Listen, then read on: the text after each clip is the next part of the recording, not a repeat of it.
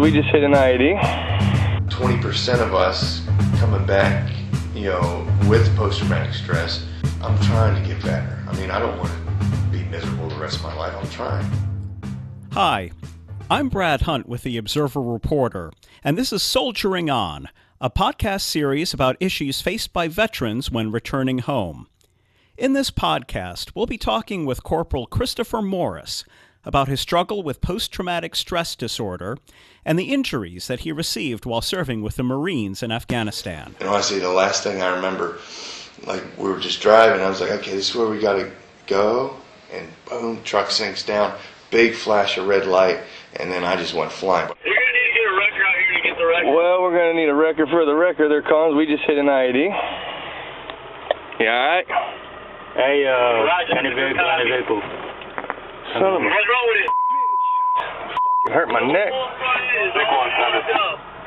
Hey, just be advised, my driver, his neck is hurting real bad. I'll live. Just hands hurting real bad? You good? I'll live. He said it's hurting real bad, but he said he'll live. I was wondering what that felt like. Yeah. Why you guys go this way? Roger, the doc should be over there shortly. Moving, man. Roger. 516, man. That's Christopher shortly after his truck was blown up by an IED while he was in Afghanistan on October 8, 2009. Christopher enlisted in 2007, and after the blast, he was part of the Wounded Warrior Battalion until he retired in 2011. When we got hit, it screwed the frame up, so we couldn't get out. It took them about 5 minutes taking a tanker bar, which is a giant pry bar, it's about 50 pounds. It took them about 5 minutes to pry the door open to finally get us out, and I just kind of spilled out from what I remember. So, Christopher grew up in Washington, but now lives in West Virginia, where he attends West Virginia University. Our reporter, Alyssa Schwenier, interviewed Christopher about the blast and the complications that followed. What's some of the lasting damage from that? traumatic brain injury is probably the biggest factor, just because it's hard to get through a day whenever you can't remember what you had for breakfast, or even if you ate breakfast. And I have a traumatic brain injury related eating disorder. Your hypothalamus, which is what regulates your hunger, mine got damaged. So at one point I was 134 pounds, my kidneys were failing, and they threw me in the hospital for a month, just because if not I was going to die. So post-traumatic stress, that's a big one. My spine's all twisted, I got a brain injury, soft tissue damage, severe whiplash, can't sleep, and I'm still not on any medications. Can you describe a little bit how it's changed your daily routine? No sleep. That's hands down the biggest factor. Is I don't sleep. I'm lucky if I get 2 hours of sleep, and 2 hours of sleep a night to me is like awesome. It's not alcohol induced. Now alcohol induced, I'll kill a handle of Jose Cuervo, and okay, now it's time for bed. I might sleep for about 6 hours, but that's the only way I sleep. And nightmares, it's weird. It's one of the things my service dog does. Is he used to wake me up from the nightmares because he would sleep at the bottom of my bed on my bed. One too many times getting kicked out of bed. He's been smart enough. He's adapted where he lays on the floor. But he'll know if I'm having a nightmare, and when you wake up from one, it's instant. And you don't know where you're at. So he's my point of reference. He knows if I'm having a nightmare. As soon as I wake up, he better be sitting right there, because I didn't have him in Afghanistan. So I see him, I know where I'm at.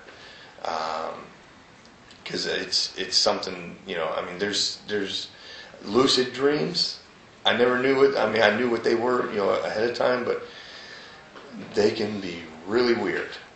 And you can control them, and that's kind of a scary thing for a guy like myself who's a Marine, who is a big horror genre fan. So I can make Freddy Krueger stab like the killer clown and have like the Blob eat them all. You could do everything. The typical nightmare though is being in Afghanistan, being pinned down and, you know, burned up dead Taliban bodies, and you can smell it because, I mean, the burning flesh smells horrible. You know, low crawling up over a sandbar, you know, with a K-bar in their mouth and it burn up AK-47 just wanting to slice your throat. So you wake up from something like that, it's, okay. So, I mean, and honestly, I mean, I'll sit there for like 10 minutes just trying to get my bearing. And so, I mean, that, you know, the lack of no sleep, the nightmares, and just having to deal with situations. I don't do well in traffic. I don't like being stuck, like, and not being able to move, because for us, that's, you know, you're going to die, because, I mean, you're stopped. You don't stop. So it just it affects every part of your day. It's just all about numbers. And whenever you've got 20% of us coming back, you know, with post-traumatic stress, 18% of us have traumatic brain injuries because of all the IDs we've been exposed to. You know, your level of compassion for incompetence, it's non-existent. The audio in this next part, you'll notice, is different than what was recorded before. We called him for a second interview to talk more about how he handles PTSD. How I deal with PTSD and all the crap with the VA is essentially my motorcycle. My service dog, trying to get as many rounds in at golf as possible. That is really my only, you know, release or any factor that I have to be able to deal with it, because, you know, I'm not getting the actual therapy that I'm supposed to be getting. You know, I mean, that's a complete joke. So my motorcycle and my service dog, plan on getting new, you know, a couple more tattoos and going out to the gun range and blowing up TVs. And how long have you been working with the VA system for health benefits? I got retired November 30th, 2011 from Wounded Warrior Battalion. And pretty much that day, actually I came up on November 2nd. And you have to kind of indoctrinate yourself into the VA system. And it's just been a nightmare. So, I mean, for, let's see, 2011. So essentially for the past 4 years, I've only had a good doctor for 2 months out of that, to where I felt like I was getting the correct care.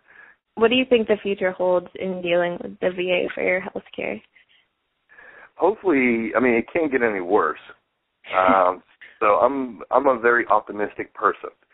The government's throwing a ton of money towards it, which essentially is going to end up allowing, like, my friends that are, you know, down here in Morgantown that are into military psychology and want, you know, to take that career path, it's going to end up at least giving them a job. And instead of having individuals in the VA that just have a job, you know, and don't really give a crap, it's going to end up putting people there that actually do care and have, you know, somewhat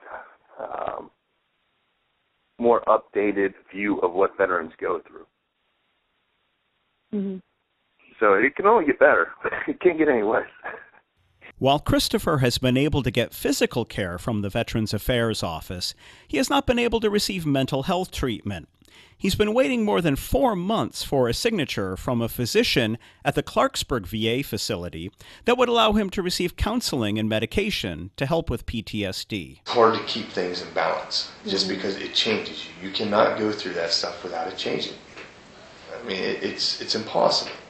I mean, I'm not the same person that I was whenever, you know, I used to go to school right there. You know, I mean, it's not even close. And there's no incentive to get better. Mm-hmm. None. I mean, it's basically, okay, yeah, you're screwed and, you know, live the rest of your life like that. I'm not living the rest of my life like that. You know, I used to be happy.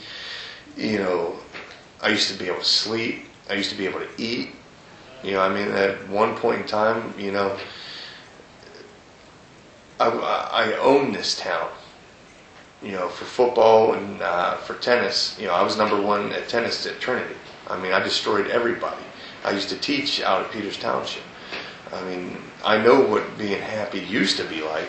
Now that he is retired, Christopher is attending West Virginia University, where he hopes to eventually get his PhD in military psychology. My goal was to open up the greatest post-traumatic stress clinic this world's ever seen. I mean, specializing in music, art, and animal therapy. Because I've been to one that was really horrible, and I've been to one that was great to an extent, but they can't do it like I can do it. So I mean, that's essentially my only, like, that's my goal in life. Like, that's what gets me out of bed, is to be able to do that. Christopher said PTSD is still a daily struggle, but he's been able to turn it into positive motivation to help others. In upcoming episodes, we'll talk to more veterans who have PTSD and share their stories. And later in the series, we'll talk about more of the difficulties veterans face when returning home. And this has been another podcast from the Observer Reporter.